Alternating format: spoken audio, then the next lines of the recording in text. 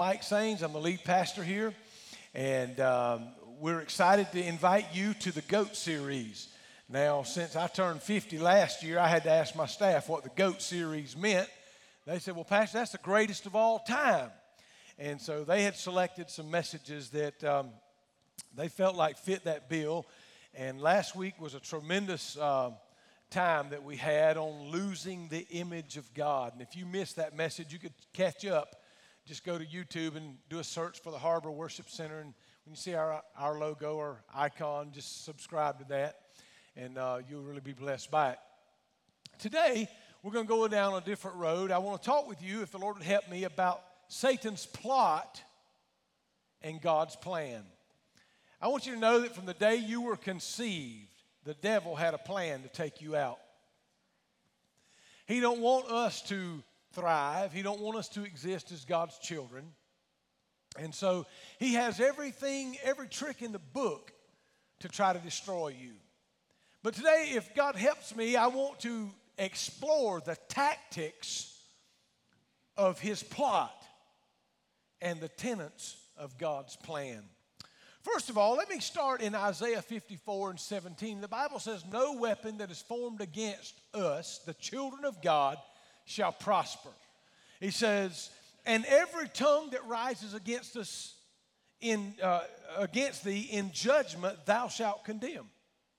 This is the heritage of the Lord, and their righteousness is of me, says the Lord. So what he says when he means no weapon, that means none, nada, zero, zilch.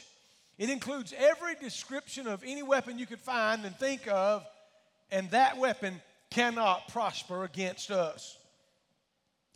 When we say any weapon that is formed, that means however it comes about, whether it's molded, fashioned, forged, framed, however, it's not going to prosper against the child of God. He says, and every tongue that rises against you, or fingertip, Facebook, Twitter, every word, he says, every gossip, every lie, every slander, all of that, none of that is going to prosper. Sometimes we are prone as children of God to fret when people just really malign us in person or on social. And I've been there. I mean, you know, the flesh wants to lash out. But then I've had times when I just be taking my walk in the morning with Kelly, and, you know, and she'll say, well, so-and-so had said this and whatever. And I said, you know what? It doesn't really make no difference. I don't have to defend it. God's got it under control. Amen? I don't have to speak a word. Not a word spoken in evil or slander or whatever is going to prosper. But God says, I'm going to look after you and I'm going to take care of it. So Proverbs says in verse 11 or verse 8 of chapter 11, the righteous is delivered out of trouble and the wicked comes in his stead. Jeremiah 29:11, very familiar passage. He says that I know the thoughts that I think towards you, says the Lord, good thoughts and not evil, to give you an expected end. In other words, God does have a plan for you. God has a plan. But before we get to the plan, Satan has a plot. He wants to destroy you, and he's going to use at least 3 tactics that I'll talk about today. But I want you to understand, as much as he wants to destroy you with his plot, God has a wonderful plan for your life, whether you see it or not.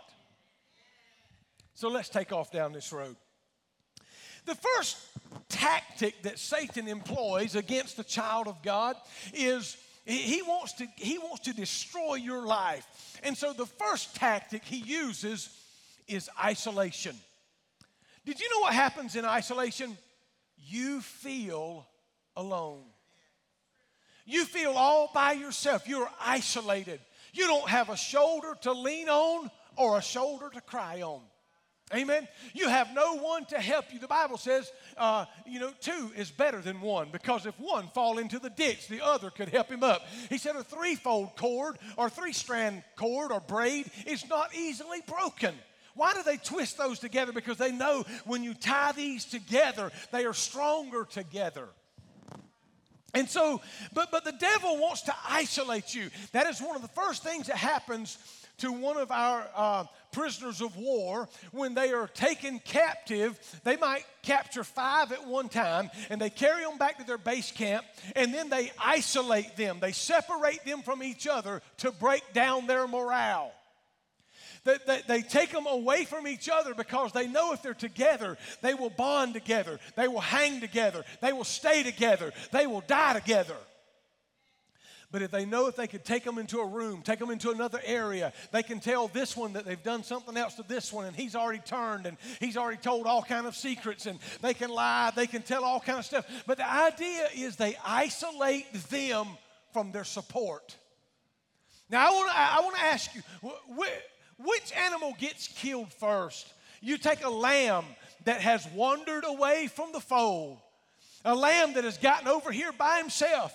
The prowling tiger or lion sees that. They're not going to pounce right into the middle of the herd, but they see that one that's by itself. It's like that person that just slipped away from the house of God. Are you with me? That they're out there by themselves. There's no shoulder to cry on. There's nobody who's got your back. And the tiger just pounces and says, I've got you isolated. That is a tactic of all enemies, to get you by yourself. Nobody, if you go out into a sketchy area, some of y'all go. And you already told yourself before you get down there, we got to stay together, man. They got to be 3 of us. Because, you're going to walk through some areas, and you could name some of them here in the county, and I won't. But you know what I'm talking about. You ain't going by yourself. Hello?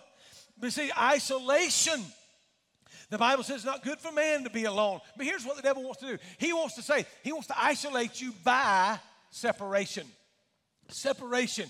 He achieves this by opening his little tackle box up, and, he picks out a beautiful, shiny lure. He picks out something that looks like, let's just say you're all fish right now, okay? You're bass laying up under a log. And all of a sudden somebody's named Satan is up on the bank, and he's got his rod and reel out, and he's reached into his tackle box. He's got something that glitters, man, and it can jiggle just right. I think that had a double meaning, didn't it? Anyway, so he sprayed a little something on it, and it smells like good bait. That smells like something. Oh, y'all with me? Say amen.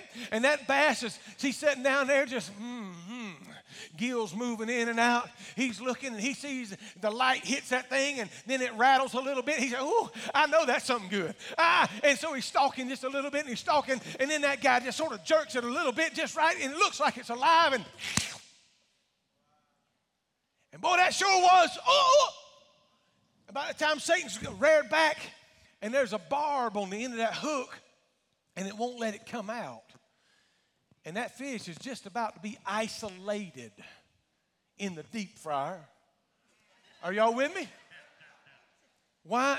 And so Satan his job is to throw something out there for you, to get you to look at it. Oh my, I got to have this. This looks right. And he pulls you away. Every man is drawn away and enticed by his own lust. And when lust is finished, it brings forth sin. And when sin is finished, it brings forth death. That's what the Bible says. And none of us are exempt from it. But don't think that God is tempting me, for James said, God is not tempted by evil, neither does he tempt any man. But remember Adam and Eve.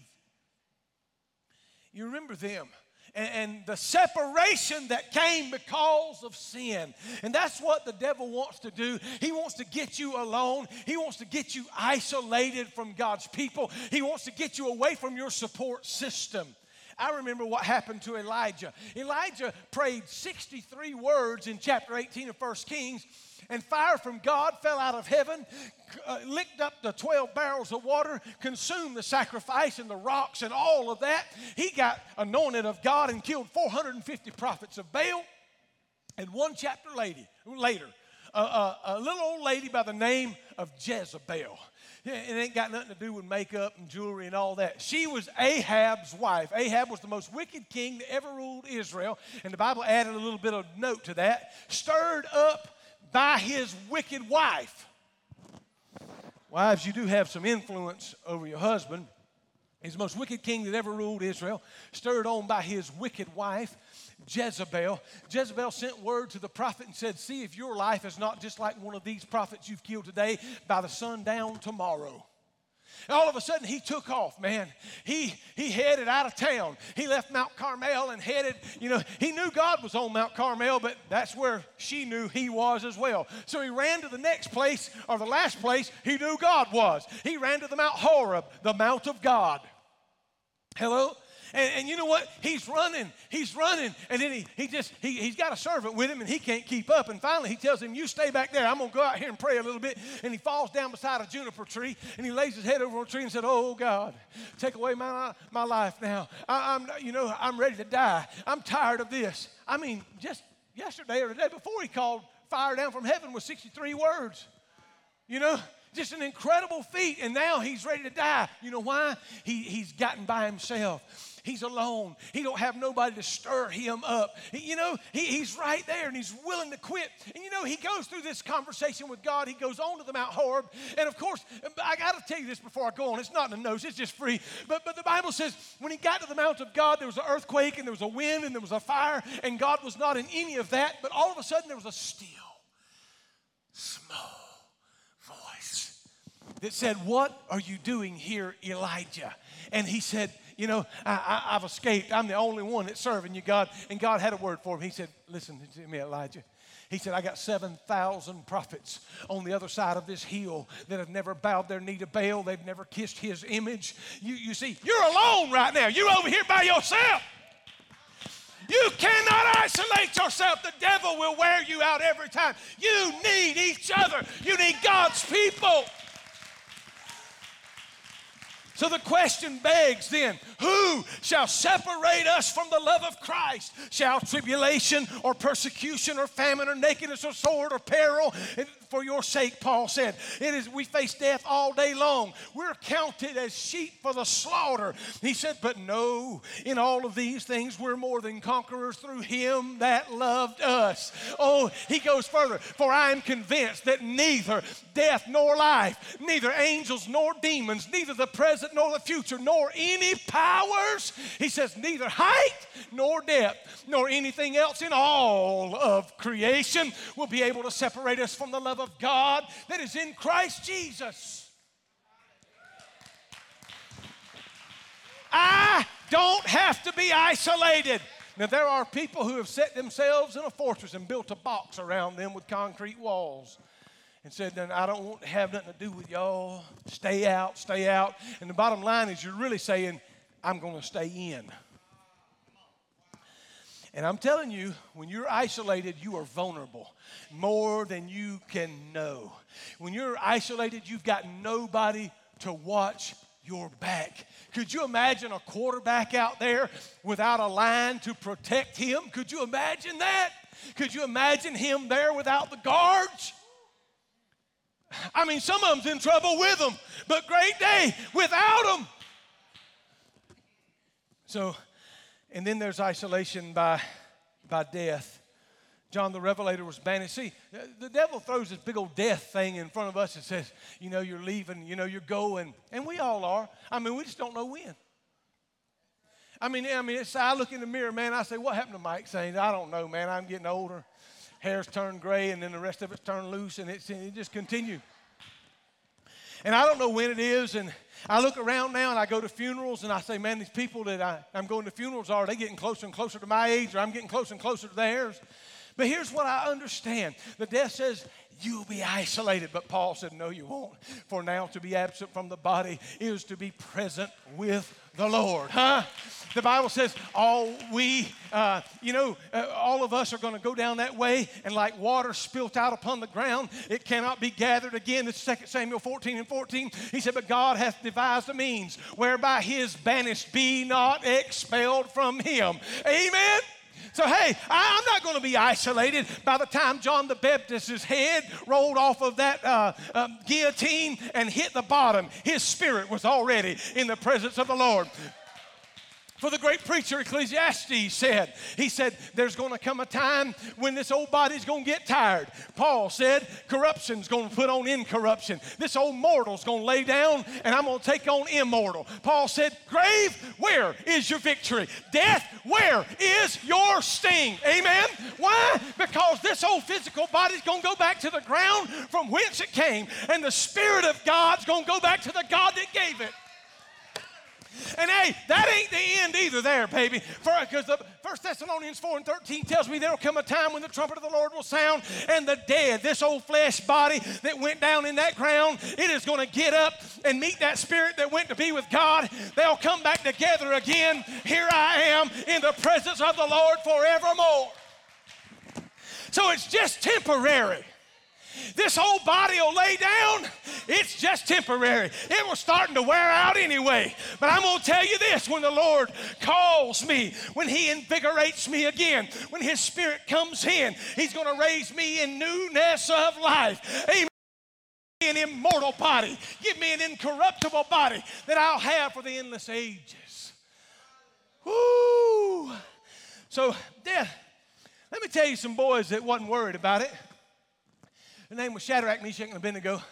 Nebuchadnezzar, the king, had built up an image of his own self. And he said, everybody will kneel down at the sound of the flute and the psaltery and the sackbut and the harp. And when that music plays, everybody's going to bow. Well, these are Hebrew boys, and they serve God Jehovah. They ain't bowing. They know the commandments. Thou shalt have no other gods before me. You shall not make of any graven image and whatever. So the music played, and these boys stood up. They wasn't fixing to bow. They stood. Well, they said, hey, you guys, you don't understand. The king's going to kill. I mean, there's a furnace over there. He's heated the thing up 7 times hotter. He said, if you don't bow down to the idol of Nebuchadnezzar, you will be burned the same hour. They played it again. Strike it up, boys. They stood right there. Everybody else fell down, bowed. They said, nope. So the king said, come on into my chamber. It'd be like just easing right on into my office, just not quite as nice. And he'd go in there, and the king says, well, I understand y'all 3 didn't bow. No, sir. Well, I'm going to give you one more opportunity to do in here what you wouldn't do out there. And if you just bow down in here, we'll go back out there and say everything's okay. And they spoke up and said, oh, king, we ain't even careful to answer you in this matter. We are not going to bow out there, and we're not going to be a hypocrite and come in here and do it. Our God is able to deliver us from your furnace. But if He don't, it's been a good life. Now, that last part was mine. But it's been a good life. And I want to go on and be with Him. So you know what? I imagine He dropped the gavel down and said, all right, boys, line them up and throw them in. They lined them up. And the fire was so hot when they opened the furnace, it killed the guards that carried them. They threw them down into the fire. And in just a few seconds, the king grabbed his royal chair and slid over to a window and looked down. And he says to his lieutenants and all of his, didn't we throw 3 men in the fire? They said, yes, Lord, we threw 3. He said, how is it that I see 4? And the 4th man looks like the Son of God. Now, I don't know how he knew in the Old Testament what the Son of God looked like, but he saw Him in the fire. I'm telling you, death cannot separate me from my God. God says to be absent from the body is to be present with the Lord. The king said, I see 4 men. The 4th one looks like the Son of God. And they brought them out, and the Bible said they didn't even smell like smoke. Fire hadn't kindled on them. Now, I want to tell you something. I've burnt the hairs off my arms and my eyebrows lighting my grill before. I hit that striker and I had the propane on, and whoo! I ain't got no hair to spare. But let me tell you something. Shadrach, Meshach, and Abednego faced this. James and Stephen faced it. John the Baptist, they killed all. They didn't kill Shadrach, Meshach, and Abednego. God delivered them. Why God delivers some and others don't, I don't know. Why some get healed and some don't, I don't know. But I know this. It's only a short while, and all of us are going to be done. I know that's not popular, but here's what I know. 2 Corinthians, Paul wrote and said to the Corinthians, you see the tactic of the devil's plan is isolation. The tactic of Satan's plot is isolation, but the tenet of God's plan is, here it is, 2 Corinthians 5:1, for we know that this earthly house of this tabernacle are dissolved. We have a building of God and a house that is not made with hands, eternal in the heavens. Woo, woo. Why? Because John said, don't let your heart be troubled. Hey, you believe in God, believe also in me. In my Father's house there's many mansions, and I'm going to go and prepare you a place. And if I go and prepare you a place, I'll come again and receive you unto myself, that where I am, there you may be also, and where I'm going, and the way he's building me a house. Ooh, my Lord. So listen, when this life is over, and no matter how it comes, I'm not going to be isolated, but I'm going to be with him. Satan's plot is isolation, but God's plan is you'll never be where my grace can't keep you. Why did David say this? This is amazing. He said one day, he wrote Psalm 139, he said, if I go up to the heavens, you are there. He said, if I make my bed in the depths of hell, behold, there you are. If I if I rise on the wings of the morning, and I settle on the far side of the sea, even your hand is there, and your right hand holds me fast. If I say darkness will hide me, he said, the light will become night around me, even the darkness is not dark to you, because you see it all together. Amen? Well, so Jesus says, I am a friend that sticks closer than a brother. Now, you've all had somebody walk out on you. I've had people walk out on me in life and in the church. You've had it, and it won't be the last time. I hate to be the bearer of bad news, but it's going to happen again. But I'm going to tell you this, when I've had family walk out, when I've had friends walk out, when I've had partners walk out, many, many nights I've laid beside the bed or in the altar, and the Lord said, I still got you. I ain't going nowhere. I ain't going nowhere. That don't mean I've been right all the time either. It just means God said, I ain't going to leave you. Everybody else may, but I ain't going to. Listen, I want to tell you this. There's not a pit deep enough. There's not a prison strong enough. There's not a mountain high enough or an army strong enough to keep God from his people. He makes the clouds his chariot and rides on the wings of the wind. He's walked in the flames of a fiery furnace, and he's tread the waves of a driven sea. He scaled the heights of jagged mountains, stepped through death's door, and took the keys of death and hell. Said, I am he that liveth and was yet alive forevermore. I was dead, now I'm alive forevermore. I have the keys. I'm Alpha, I'm Omega, I'm first, I'm last, I'm beginning, I'm in. There was none before me, there'll be none after me. I am the Lord God Almighty.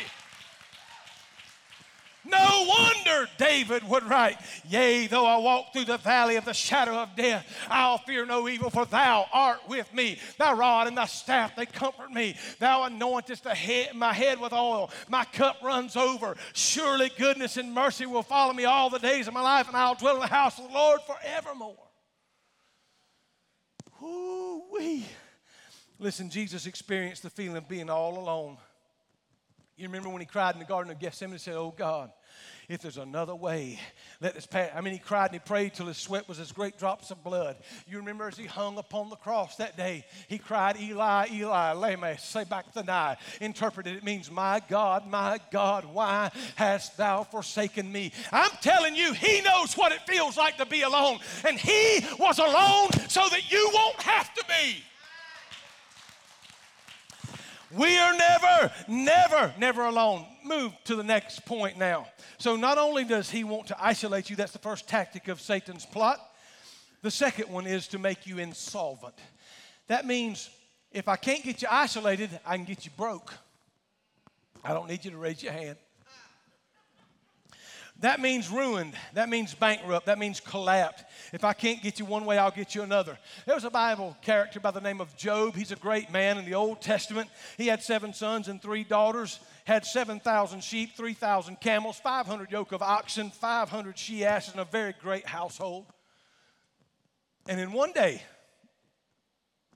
a messenger come to him and said, Job, the oxen were plowing, the donkeys were grazing beside them, and the Sabaeans came, swooped down, carried them all away, killed them all, and the servants with the sword. And I, only I, have escaped to tell you this. And before he hardly got it out of his mouth, another one showed up and said, in verse 16 said, while he was still speaking, another messenger arrived and said, the fire of God has fallen out of heaven and has burned up the sheep and the servants. It's consumed them, and I, only I, have escaped to tell you. And while this messenger was still speaking, another arrived and said, the Chaldeans have formed 3 bands. They fell upon the camels, they've carried them away, yea, and slain the servants with the edge of the sword, and I, only I, have escaped. And while he was still speaking, another messenger arrived and said, your sons and your daughters, Job, were eating and drinking in their oldest brother's house. Suddenly a great wind swept across the wilderness, struck the 4 corners of the house, and it fell on the young people, and they died. And I, only I, have escaped to tell you. Job got up, tore his robe, shaved his head, threw himself down with his face to the ground, and he said, naked came I from my mother's womb, and naked will I return there. The Lord gives, and the Lord has taken away. May the name of the Lord be blessed. What he said is, 1 minute ago, I was the richest man in all the East. A moment ago, I had 7 sons and 3 daughters. And now, by the sundown today, I don't have a camel, I don't have a donkey, I don't have a son, and I don't have a daughter. But blessed be the name of the Lord my God. I didn't bring nothing here, and I might go with nothing, but he is still my God, and he knows the way that I take. And when he has tried me, I shall come forth as pure gold. Wow. Man. So Job suffered isolation by the death of his children. He suffered insolvency with the loss of his livestock and his herds. But I want to tell you something. The Apostle Paul would write hundreds of years later, and he would say, I know how to be abased. I know how to abound. I've been hungry. He said, and I have been filled. I've had it both ways, and I've understood that God is my source. Matter of fact, you got to understand this, Philippians 4:19. But my God shall supply all of my need according to what? Your bank account? Nope, because that won't meet it. But my God shall supply all of my need according to his riches in glory by Christ Jesus. Let me tell you something. I got a personal friend of mine. I'll just leave nameless. Felt like God would have him do something in his personal life, not his church life. It was pretty expensive to do. This man's been faithful for years, serving God, reaching that age in a few years of retirement. And he sold a little bit of property, and he got some money. And he was pastoring his church, and I don't know if he shared his vision. I don't know what he did, but he had a gentleman that come to him and handed him a check for $50,000. He said, Pastor, this is what the Lord's laid upon my heart. And don't you fret. I know it's going to cost more, but there's more where that came from, and that ain't the end. Y'all are baffled. I would be too. But I want to tell you something. I serve a God that is able to do exceeding and abundantly above all I could ever think or ask. You say, well, I'm insolvent. I don't have no way. Let me just give you a remedy real quick. Seek ye first the kingdom of God and his righteousness, and all of these things shall be added unto you. That you worry about, the rent that I've got to pay, the shoes that I'm going to wear, the backpack that I got to buy, all of these things, God knows you have need of them. And his eye is on the sparrow, and I know he watches me. Consider the lilies of the field. They don't toil, they don't spin, but they are arrayed more beautiful than Solomon in all of his glory. The birds, they don't sow and they don't reap, but God feeds them every day. Let me tell you what the prophet Habakkuk said about it. Habakkuk 3:17, although the fig tree shall not blossom, and neither shall the fruit be in the vines, the labor of the olive fails, the fields yield no meat, the flock is cut off from the fold, no herd in the stalls, yet I will rejoice in the Lord. I will joy. And you know what? I want y'all to notice, he did not say, I will groan and moan and bellyache on Facebook. He did not say that. He said, if all of these things turn south, there's no flocks, there's no oil, the olive is not there, the cows aren't there, the goats aren't there. He said, yet I will joy in the God of my salvation. The Lord God is my strength. I want you to understand something I heard Jensen Franklin say a number of years ago, and it intrigued me. He said, in my church, I had a considerable amount of wealthy people that was big givers. And he said, you know, the Lord taught me something. He said, because about time you think this is my source, God says, I'll show you who your source is. And God will change that and send them across, the country somewhere and humble you down and say, you know what? I am your source. This person's not your source. The bank ain't my source. God is our source.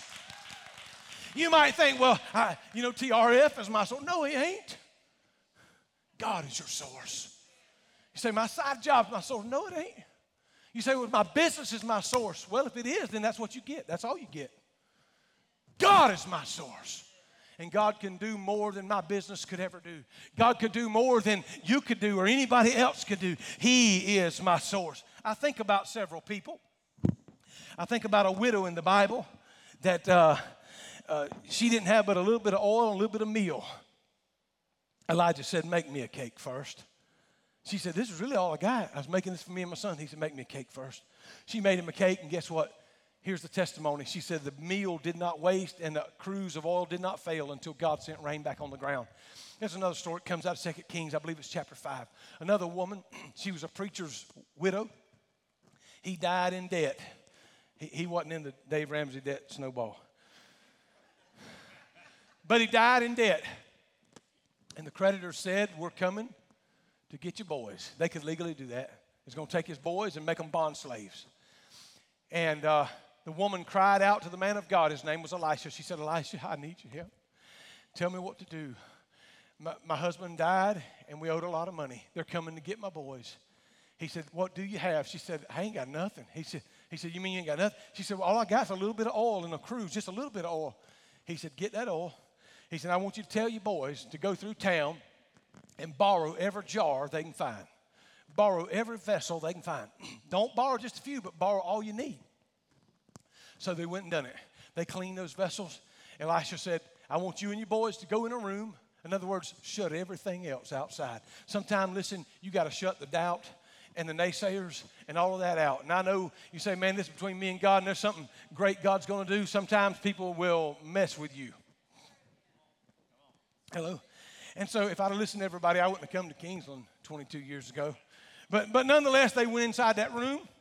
And, the boy says, give me a vessel, my brother. So he gives him a vessel, and he pours it full, hands it to Mama. She's wrapping them up and putting them over here. Another vessel, and he pours it. Another vessel.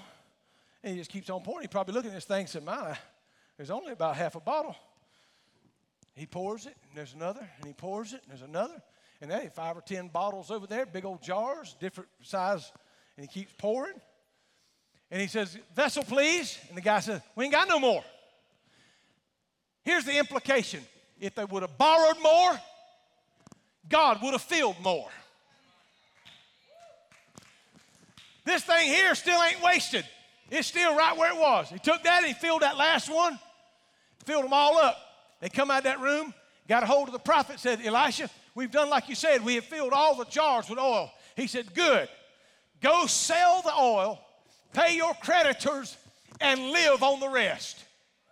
Don't tell me that God is not enough. You don't have to suffer insolvency. Trust in the Lord, and He will make a way. So Satan's plot is for you to be insolvent, but God's plan is for you to prosper and be in health, even as your soul prospers. Seek first His kingdom. Give, and it shall be given unto you. You say, the pastor don't make no sense. I'm already broken. You telling me to give. Try me in this, says the Lord. If I won't open the windows of heaven and pour you out a blessing, there's not even room enough to receive.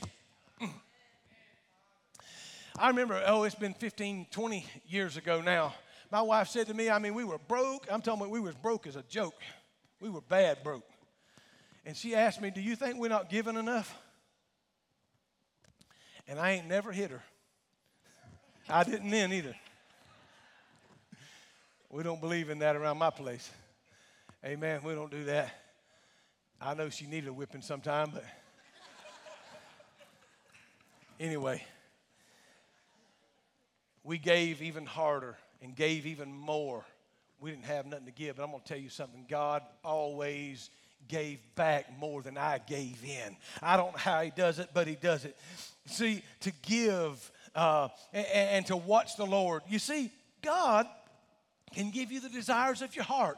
He has brought water out of a rock, and he has brought quail. I didn't say whales. I said quail from the sea. He rained light bread out of heaven for 40 years every morning, except Sundays. Are y'all with me? And with one boy's lunch pail, he fed 5,000 men, not counting women and children. I'm telling you, this is our God. His name is Jireh. That means provider. He is a God that is going to take care of his people. Well, the third tactic, so he wants to isolate you. If he can't get you by isolation, he'll try to get you by insolvency or both. He don't play fair, man. He'll try to get you isolated and broke. The last tactic that he'll use, and this one here is real popular, so I need everybody to just hang with me for a second. Not only does he want you isolated or insolvent, he wants you indifferent. He wants you to where you cannot stand your brother or sister seated to your left or your right or before or behind you. You know why? He knows that a divided house cannot stand. Did you know what football coaches will tell you? If you lose the locker room, you're in trouble.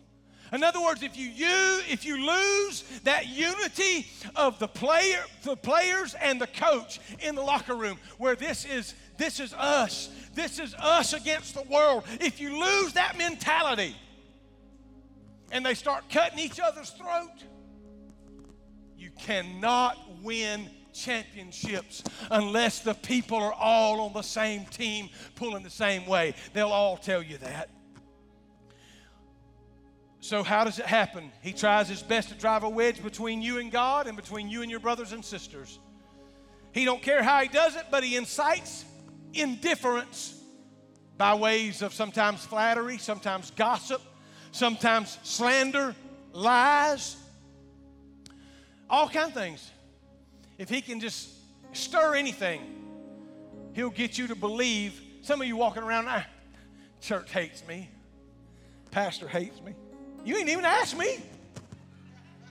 Pastor hates me. Executive pastor hates me. Worship pastor hates me. Youth pastor hates me. Life group pastor hates me. I think I'm just going to go to the garden and eat worms. Maybe just take my life. Everybody hates me. And the devil will allow you to believe those kinds of lies. Nothing could be further from the truth.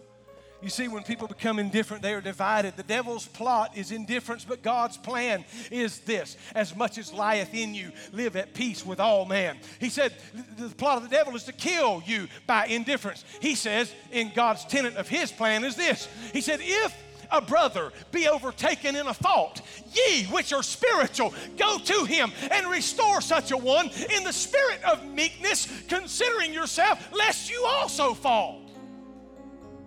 Nobody's exempt. He goes on. He says, if you're at the altar and you're about to give your offering to the Lord, you're down here and you feel like today I really need to sow a seed. But as I'm just about to put it in the plate, I remember I have got an ought against my brother. The Bible says, lay your gift on the altar. Go make it right with your brother. And then come back and offer unto God. Now let me give you the reasoning. God don't accept hypocritical worship. Now, in other words, you can fool me, you can fool somebody, but you ain't fool God one bit. You can pay off the church, and you're welcome to. But if you still hate your brother or your sister, it does you no good. Because God says, well, I'm going to use all of that, but until you can forgive him or her, you still can't be forgiven of your own trespasses. Although that what you just did is going to benefit the kingdom of God greatly, and we certainly appreciate it. Don't let indifference carry you to hell. He says this in 1 Corinthians 1:10. Now I beseech you, brethren, Paul talking to the Corinthians, brethren, by the name of the Lord Jesus Christ, that you speak the same. There be no divisions among you, that you be perfectly joined together in the same mind, the same judgment. For it hath been declared unto me of you, my brethren, by them which are of the household of Chloe, that there are contentions among you. I'm going to tell you something. It wasn't but just a few months ago, I heard of a bone of contention, and I said, you know, this could be bad. I made the phone call immediately. My staff will tell you, I have a saying, it is eat the frog. They know what that means. That means if there's that person you've got to contact that you know it's going to be a bad phone call. You don't want to. It's that meeting you got to have and you know it's going to be hell on earth and you don't want to do it. It's that letter you got to write. It's that email you got to respond to and you loathe and detest it. Eat the frog first. Well, that means if that frog's sitting on my bookshelf croaking all day, ribbit, ribbit, ribbit, and you know before 5 o'clock today you got to eat that frog, don't listen to him croak all day. First thing in the morning, have a big breakfast. Eat the frog. Make the phone call. Set up the meeting. What I'm saying is this. Did you know about 90% of all of it is misunderstandings anyway? The devil would have you sit back and just let it cook. No. So I'm going to settle that as fast as I can. As fast as I can. And you don't go in there rubbernecking like you're somebody. You go in there giving everybody the benefit of the doubt until proven otherwise. And then if it does prove otherwise, you graciously say, I'm going to choose to forgive you anyway. Hello? And when you do it that way, God has got your back. I don't care. I've had them walk out the office. I've had them slam the door and run out the office. I've had them leave church. I've had them open websites and just put us down to the dogs. And I've had them call Cleveland and go to Cleveland or go to Tifton. It don't matter. Handle it the right way, and God will honor you for it. He will. I refuse to let the devil use the tactic of indifference. If somebody's going to be indifferent with me, it's because they want to stay indifferent. I'm going to say, as for me, my friend, I'm going to forgive you, and I hope you'll forgive me. And as far as I'm concerned, we are brothers and sisters in the Lord. Well, you better stand with me. So today I've tried to show you. Satan has a plot of isolation. The tenet of God's plan is you are never alone. Hey, I want you to catch something with me real quick. He is God omnipotent. Omnipotent. All powerful. He is God omniscient. All knowing. So he's got all power.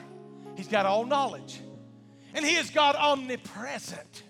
That means he's everywhere and he's every when. That means while I'm doing this right now in this altar call, there might be some pastor underground in China somewhere or Moscow who's preaching under a heavy anointing, and people are giving their hearts to the Lord, and God's not confused. They're doing it all around the world right now. He is God everywhere and every when. Woo. He has a plot to make you isolated, to make you insolvent. I didn't share this in the first session, but I'm going to share it to you right now because we're here. And we don't have no other service coming. So Gideon said to the Lord, when all hell was breaking loose in Israel, and their wives were being taken and raped, and their women taken, and their crops was taken, Midianites come in and had their way with them. Here's what Gideon said. He claimed to be an angel of the Lord. He called Gideon a mighty man of valor and said, God's going to use you. And Gideon said, hey, but time out for just a second. If God is really on our side, why has all of this evil befallen us? And you know that is a tactic the devil uses. Some of you are questioning right now. If I'm really serving God, I got saved, I come to church, I started paying my tithe, you know, I'm just about through smoking weed. God's convicted me about my drunken habit, God, you know, and all these things. And you're really trying to work on things, and you're asking God, because let me tell you, friend, you can't do it on your own. You need the power of the Holy Ghost to do it in you. But yet it ain't happened yet. And you took 2 steps forward and 3 back. Hello? And you're saying, if God really does love me and God does really care, why is all of this befalling us? Let me say this, friend. Don't walk by what you see. The Bible says we Christians walk by faith. We keep putting one foot down in front of the other. We keep believing God despite the odds that are against us. And here's what I want to tell you today. You don't have to be indifferent. You see, no weapon formed against you shall prosper. No tactic, no gossip, no rumor, no accusation, no past history, no revealed sins, childhood wounds, no victimization, no verbal abuse, no diagnoses from the doctor, no ignorance, no evil look, no intimidation, no old buddies, no old flames, no old articles. You say, man, I ain't got none of that stuff. Run for public office and find out. They'll go back and find everywhere since you were teething. But no old newspaper article, no media exposure, no photographs, no old habits, no old phone numbers, no old notes, no weapon, no psychiatric evaluation, no emotion, no foul spirit. None of these is going to prosper against the child of God. You don't have to be isolated. You choose to be isolated.